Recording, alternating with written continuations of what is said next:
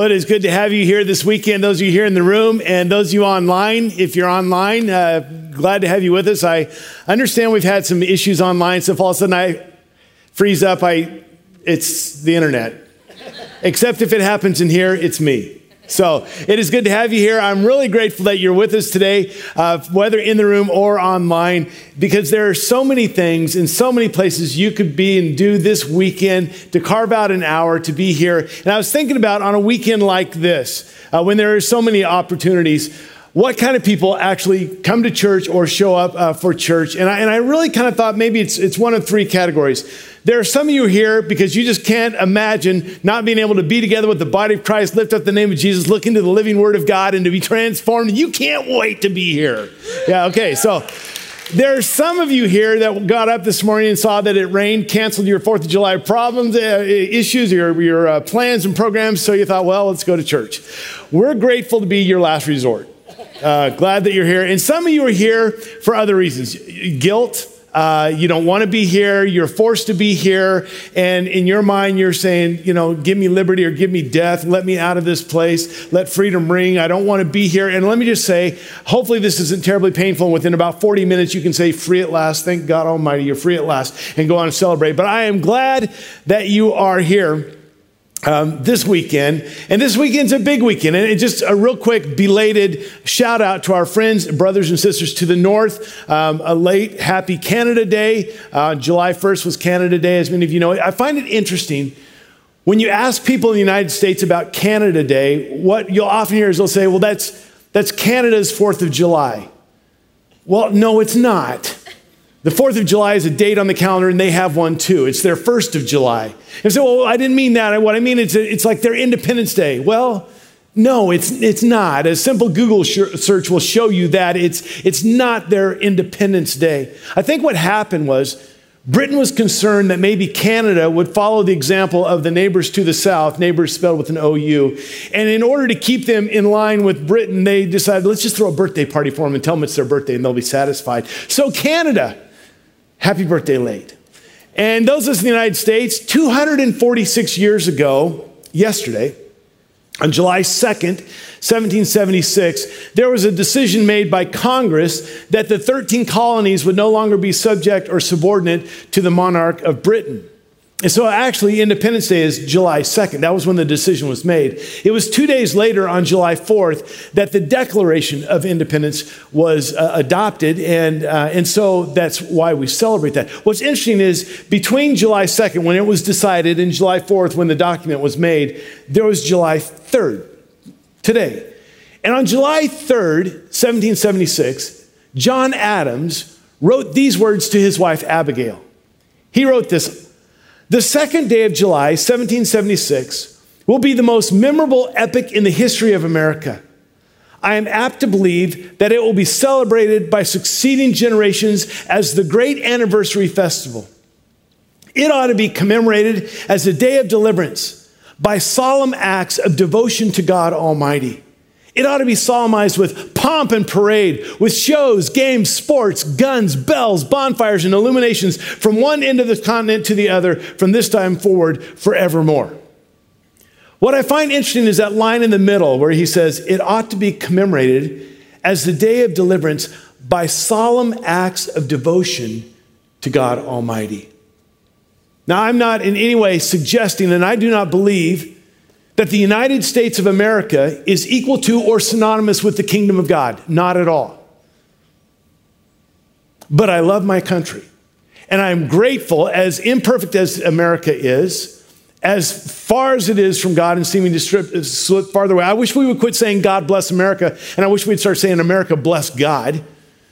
But as much as that is the case, I'm grateful to live in a country where I have the freedom to join together with you today to lift up the name of Jesus without fear of being arrested. That I can own a Bible without worry that someone's going to break into my home and confiscate it, or I can gather to study that word of God without worry about persecution. I am grateful for that, and I recognize that we have brothers and sisters around the globe who do not experience this freedom, and we so take it for granted. And so I celebrate Independence Day as a citizen of the United States, and I will do that this weekend. And while I do that, There is a much greater independence that I celebrate every day. And that's the freedom that I found in Jesus Christ. And there's a greater citizenship that I hold on to, and that is my citizenship in heaven. And there's a greater kingdom that I'm a part of, and it's the eternal kingdom of God.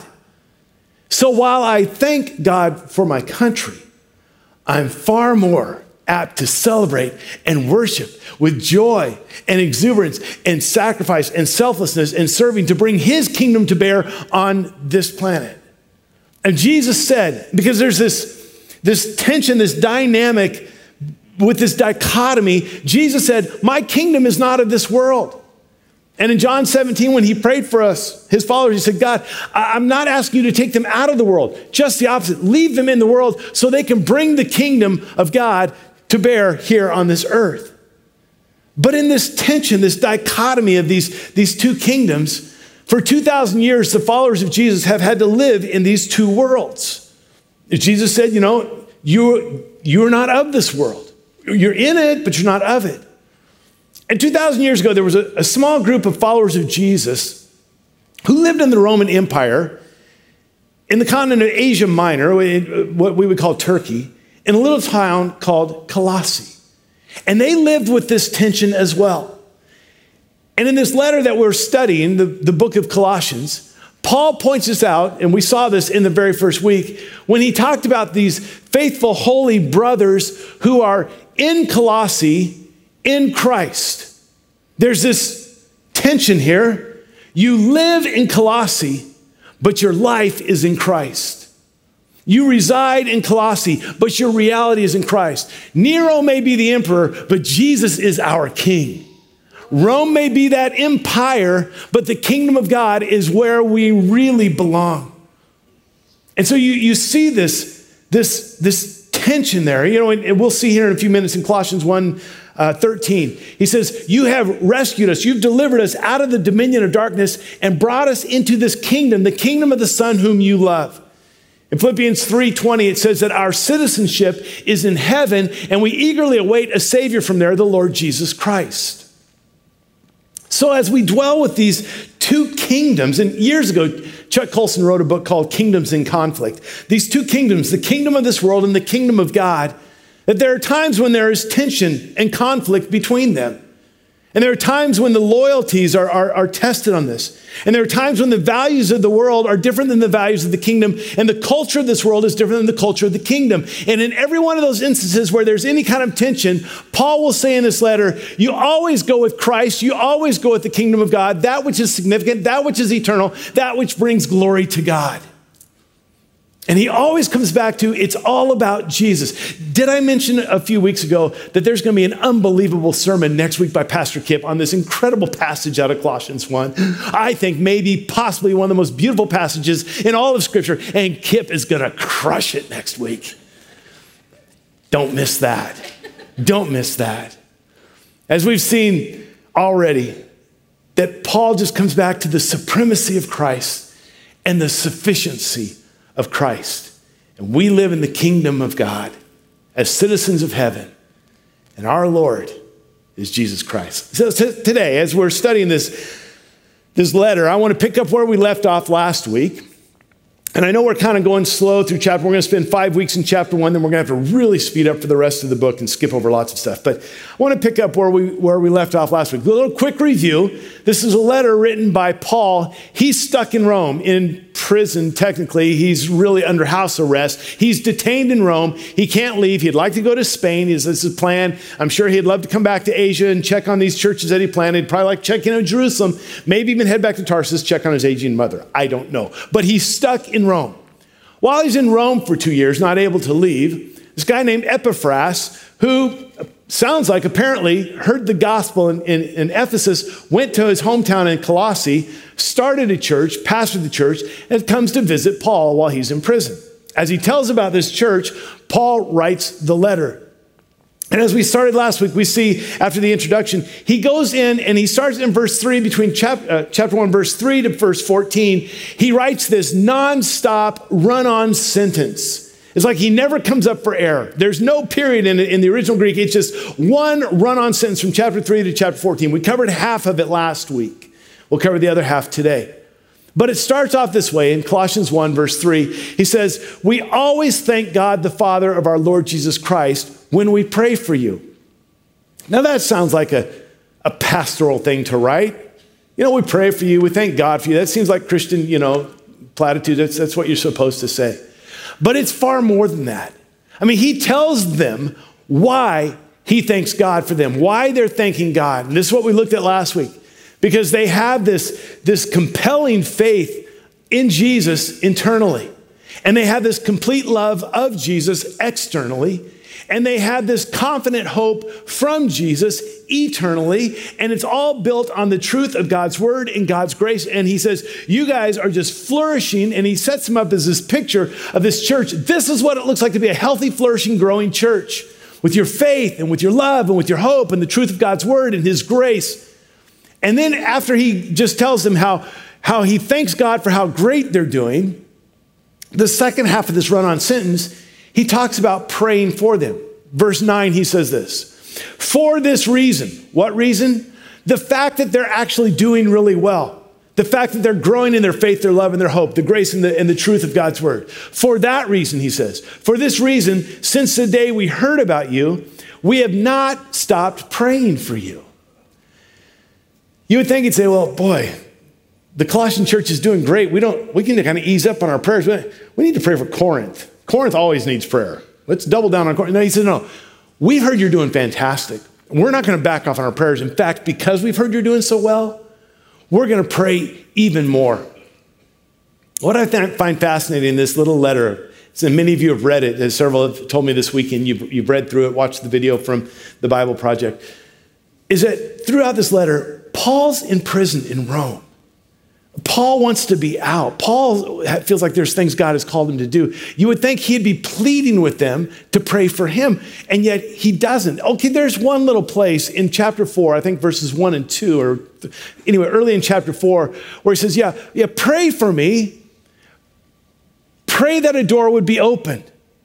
But he's not praying for a prison door to be open. In fact, he says, pray that a door of opportunity would be open so that I can share the gospel boldly as God has called me to. He's so selfless. He's not even thinking about himself. He's praying for them. And he's going, as we're going to see here, he begins to talk about what he will pray for. And it's interesting, the things he doesn't tell them he's praying for and the things that he does. And what we will see in this is the depth and the goal of their prayers. Because as we look into these 6 verses, you will see that there's a depth to his prayers. And my prayer is this, that as we study this today, as we look at this today, it will inform and inspire and encourage and challenge us to pray at a deeper level for ourselves, for our families, for our small group, for our church, for our world.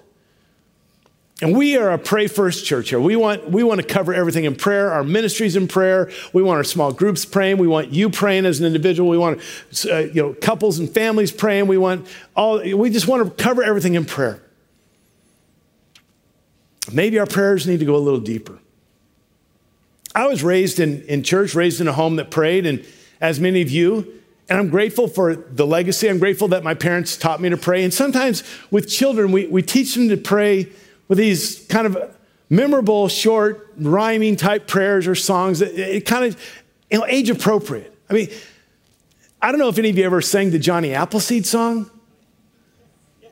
Come on, we're from Washington. Oh, the Lord's been good to me, and so I thank the Lord for giving me the things I need, the sun and the rain and the apple seed. Come on, and what a great thing to teach kids.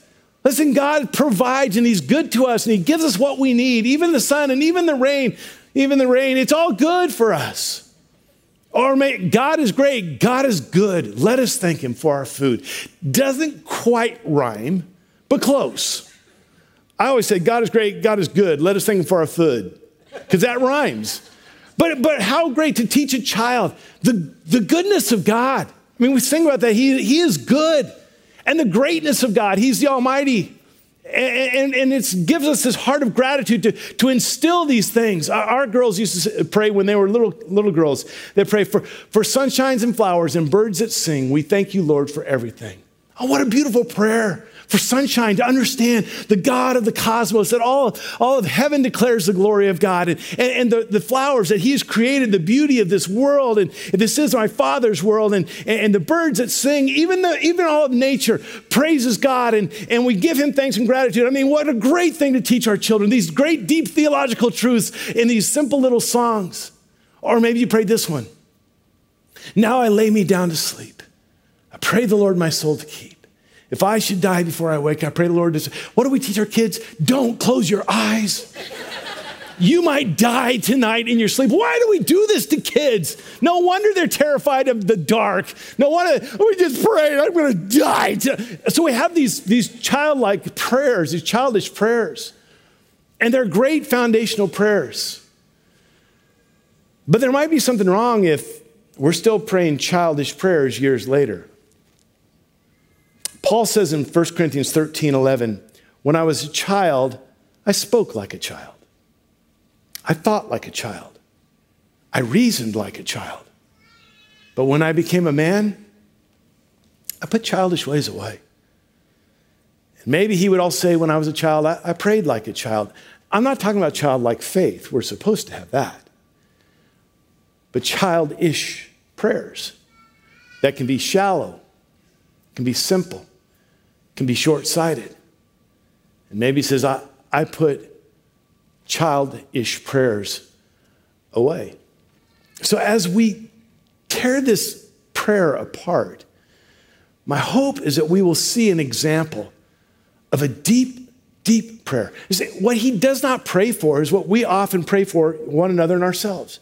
He doesn't pray that they'll have an easy life. He doesn't pray that they'll be spared persecution. He doesn't pray that they'll get promoted and be prosperous and have all this power. He doesn't pray that they'll have all their hopes and wishes and dreams all accomplished and they'll be happy forever. He doesn't pray those things. Now, he's heard about them. He's never met them. He heard about them from Epaphras. And it's interesting because apparently Epaphras has been praying for them as well. If you'll let me jump really quick to the end of the book because we may not ever get this far. But in Colossians chapter 4, verse 12 says, Epaphras, who is one of you, he's from Colossae. He's one of you and a servant of Christ Jesus. He sends his greetings. He is always wrestling in prayer for you. I mean, look at the intensity of that. I mean, he's grappling on your behalf. This is far different than he just throws up a Lord be with him and bless him while you're at it. Like he's wrestling in prayer for them. And then he says the specifics of what he's praying for that they would have. That you may stand firm in all the will of God, mature and fully assured. He says, I want you to be rock solid, not wavering, not falling, not drifting away, and not with what everything else is going on, but the will of God. And that you would be rooted and grounded, that you would mature and grow. That you'd be fully assured that you don't have to question, is Christ enough? Am I enough in Christ? That you would have the full assurance. And I just wonder, as Paul heard Epaphras praying for the Colossians, does Paul get his cues? Because the prayer we're going to look at reflects exactly what Epaphras has been praying for them. So, here's what I'm going to do in the next 20 minutes or so. I want us to dissect this passage, these 6 verses. And in dissecting things, very often you take the very life out of them.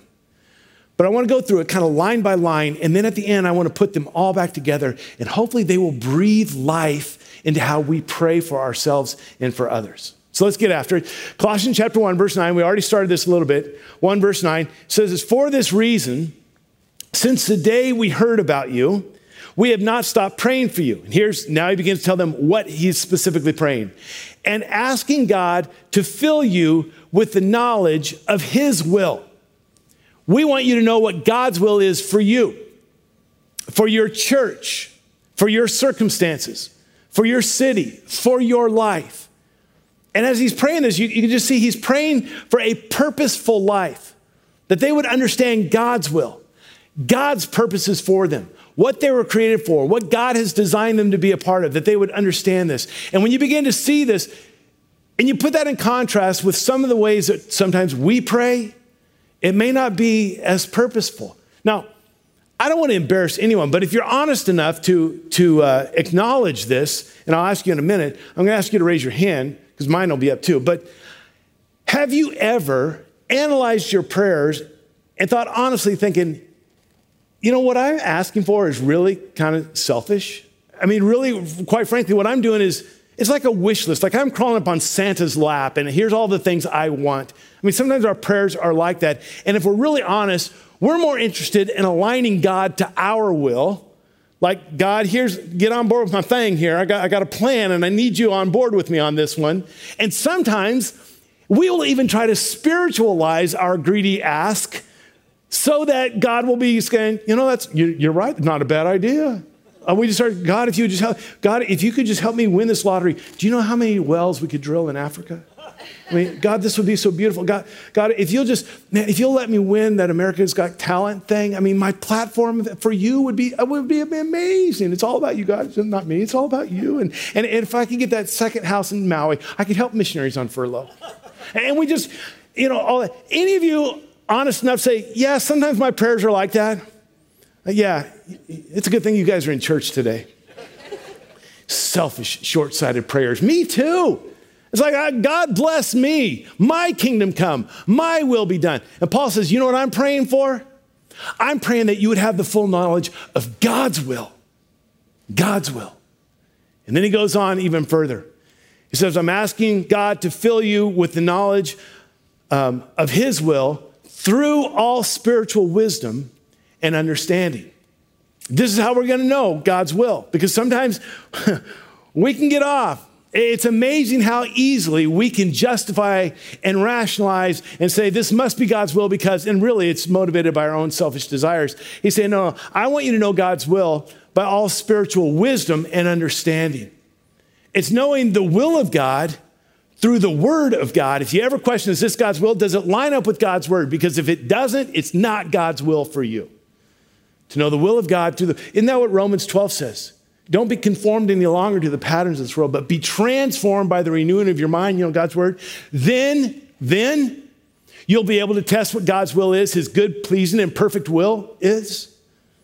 Now, I don't know if when Paul writes this, he lines them up as a linear progression, but I love how these build on themselves.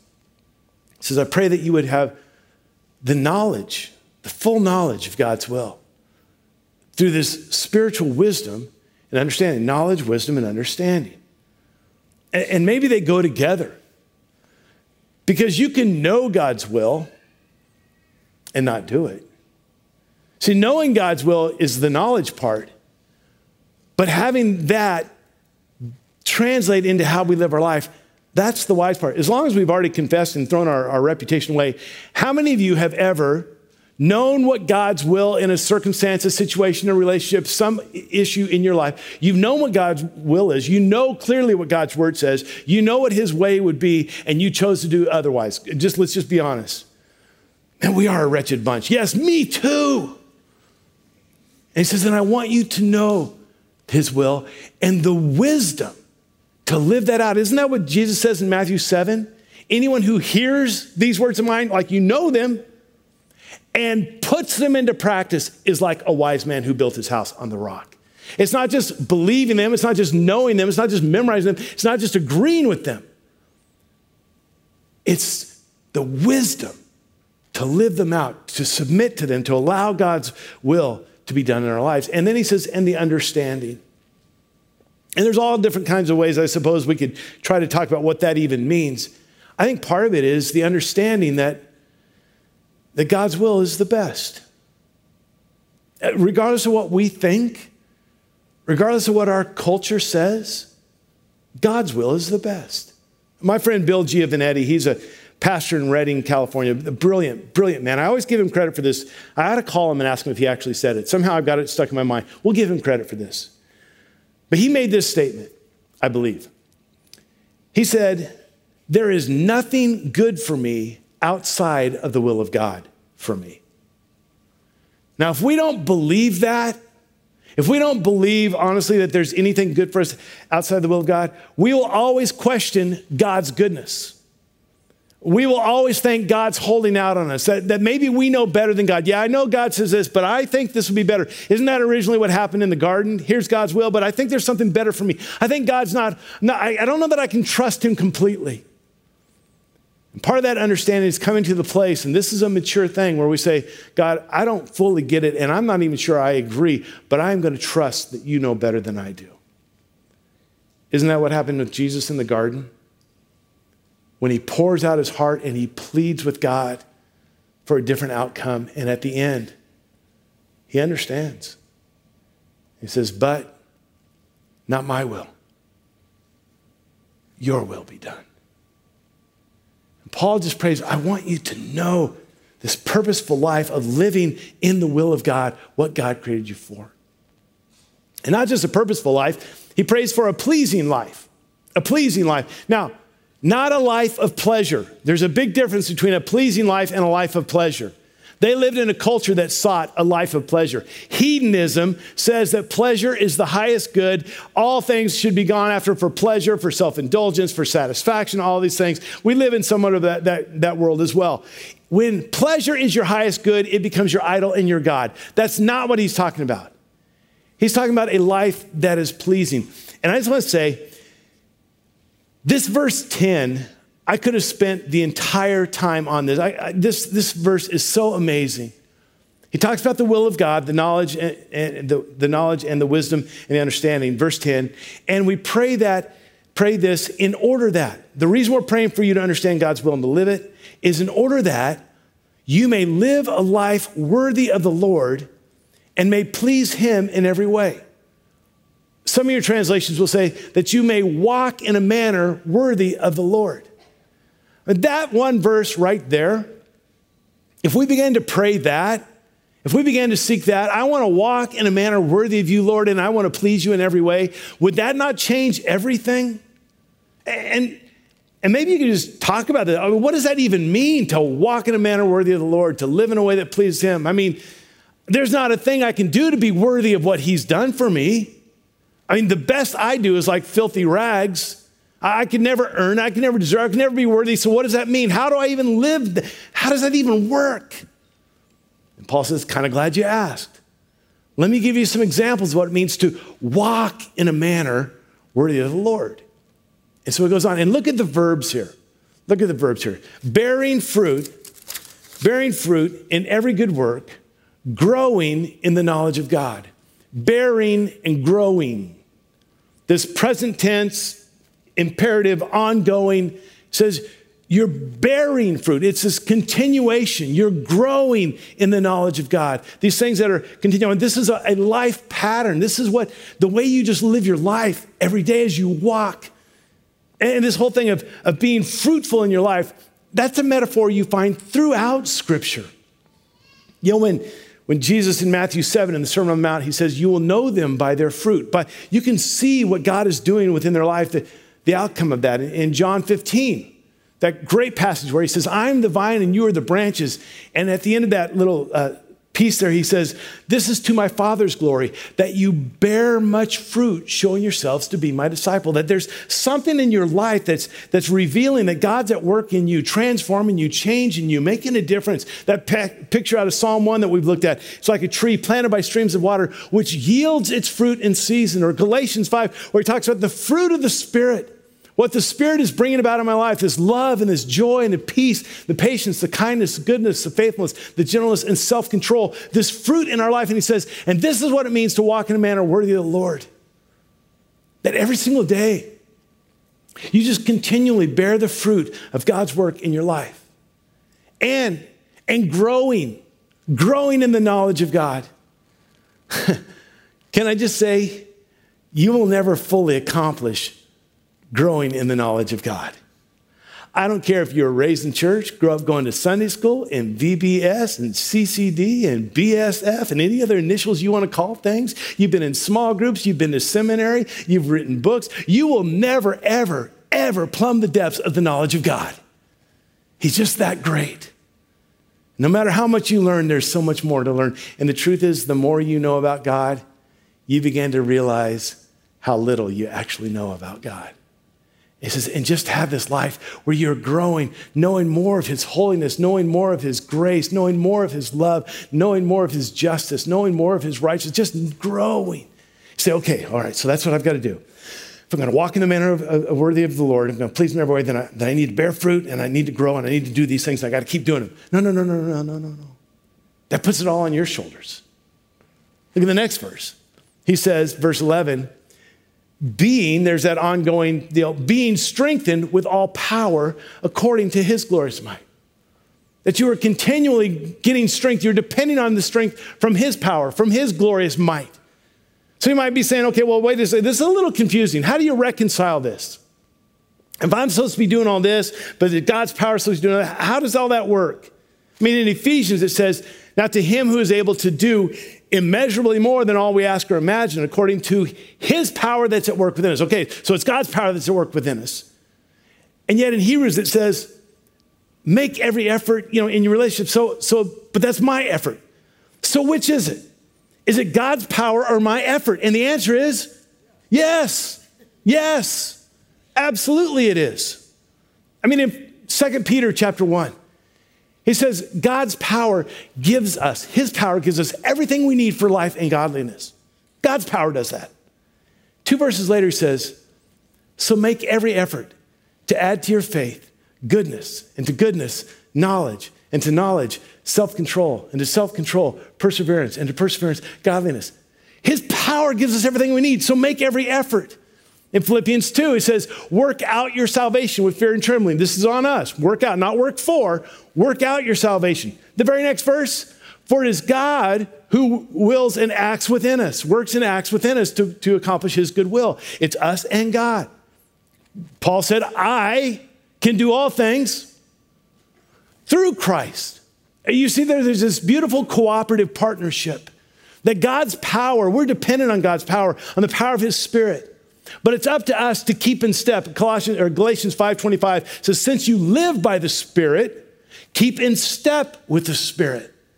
God has provided this power for you. It's you and me submitting ourselves, surrendering, making every effort in his power to live this life. This beautiful, beautiful partnership that we have here together. All right, so he goes on. And again, he gives a why. Why is he praying all this? Praying all this so that you may have great endurance and patience and joyfully giving thanks to the Father. And I read that and I say, wait a second, stop for just a second. Great endurance and patience, joyfully giving thanks. These two don't go together in my mind. I mean, I don't want endurance and patience. I want easy and promptness. I don't have to endure this, I want it now. I don't want that. And this patient or the joyful giving thanks in the midst of when I need. See, you don't need endurance and patience when everything's going good, when things are easy, when everyone's cooperating. You don't need that then. You don't need endurance. When you're going on a comfortable 2-week vacation, you don't pray, God, give me endurance, unless you're being sarcastic or you have a whole bunch of kids. You just don't pray this. God, I just need to endure this time off and rest and relaxation on the beaches. No, you don't need endurance in those kind of situations. You don't need patience when the people in your life are cooperative and your children do what you ask and your friends have no drama and people enter and exit the roundabout in a timely and normal way. You don't need patience in those situations. To have endurance or to need endurance and need patience means your circumstances are unpleasant and your people are frustrating. He says, and I'm praying so that you'll have great endurance because life is going to be unpleasant at times, and patience because people are going to be frustrating at times, and joyfully giving thanks to the Father. He's praying for this grateful life, this life where you're just grateful to God, and it's easy. It's easy to live a grateful life when things are going well. I mean, what's not to like? That little prayer that our girls used to pray for sunshine and flowers and birds that sing. We thank you, Lord, for everything. Why not? It's a bluebird day. This is it. The sun is out. The flowers are blooming. The birds are singing. What's not to like? How about when rain clouds and thistles and moles abound? I approach my Lord with a disapproving frown. It's not so easy to be thankful then. And then Paul just lays this out, and I've got to hurry here, but Paul just lays out in the last 3 verses of this where he tells them what he's praying for. He lays out in verse 12, 13, and 14, 3 things that they can always be joyful and thanking God for, and it goes for us as well. No matter what your circumstances, no matter the people in your life, these are 3 things that you will always be able to be joyful and thankful about. Verse 12, he says this. He says, giving thanks to the Father who has qualified you. In the other 2, he says we and us. In this one, he says you. He's qualified you to share in the inheritance of the saints in the kingdom of light.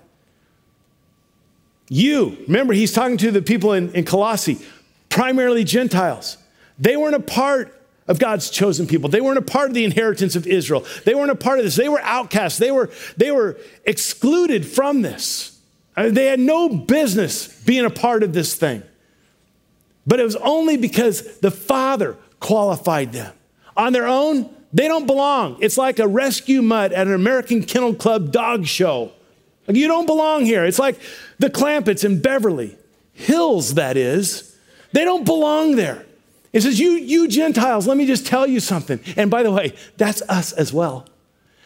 You don't belong here, but the Father has qualified. You didn't qualify for this. The Father qualified you. This is the grace and the goodness and the love of God. And not only that, he's not only qualified you, but you get a part of the inheritance. I mean, in Romans chapter 11, Paul talks about the Gentiles being, and I love the imagery, a wild olive shoot. It's a wild olive shoot. It's not one you want in your garden. These are the sucker shoots. You cut them off. You round up these things. You don't want wild olive shoots. It says you are a wild olive shoot. But the Father grafted you in. You get to be a part. Romans chapter 8 says we've been adopted into sonship, so our inheritance is not just with the rest of the saints. We are joint heirs with Christ. And that's only because of the goodness of God. And he goes on in verse 13. He says, for he has rescued us from the dominion of darkness and brought us into the kingdom of the Son he loves. Now he includes himself. Remember, Paul was a Hebrew of Hebrews. He was Israelite through and through. He was a man of the law. He was a Pharisee. He was legalistic, but he discovered the law can't save you.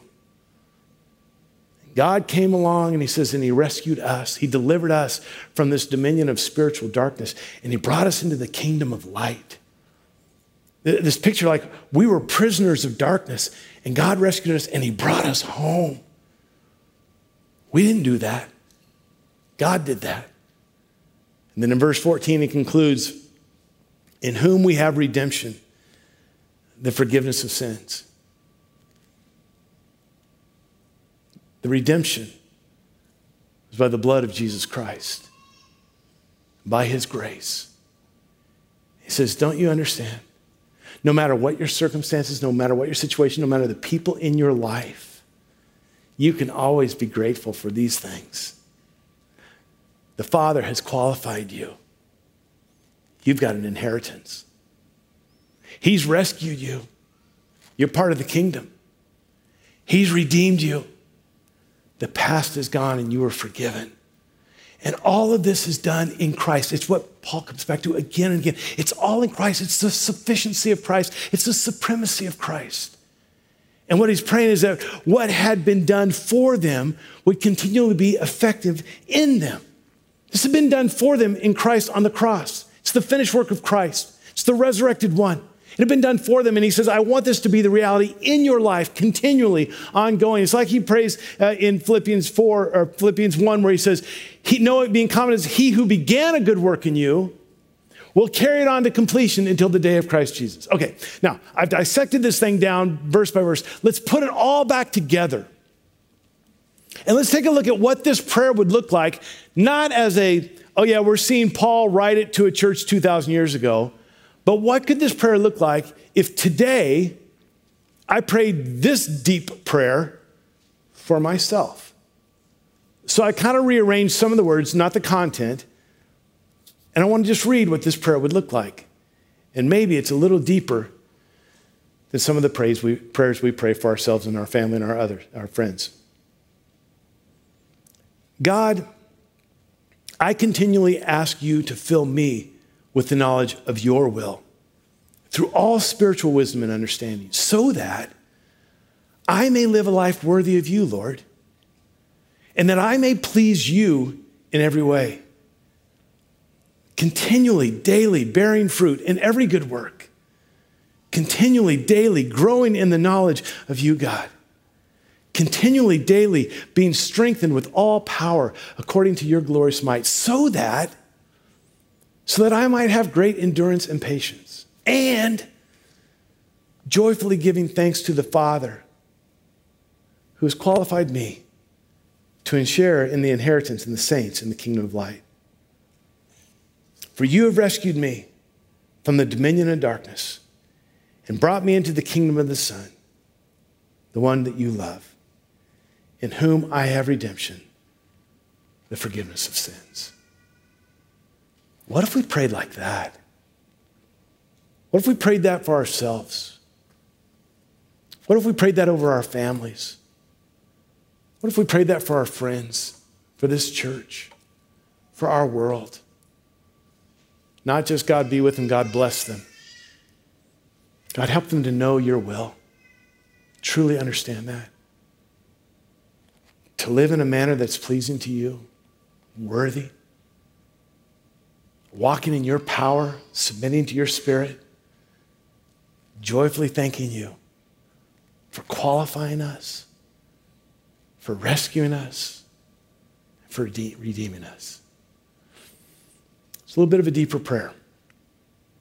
And maybe the challenge for us is this, that we would start praying along those lines, that God would bring about that transformation for his glory.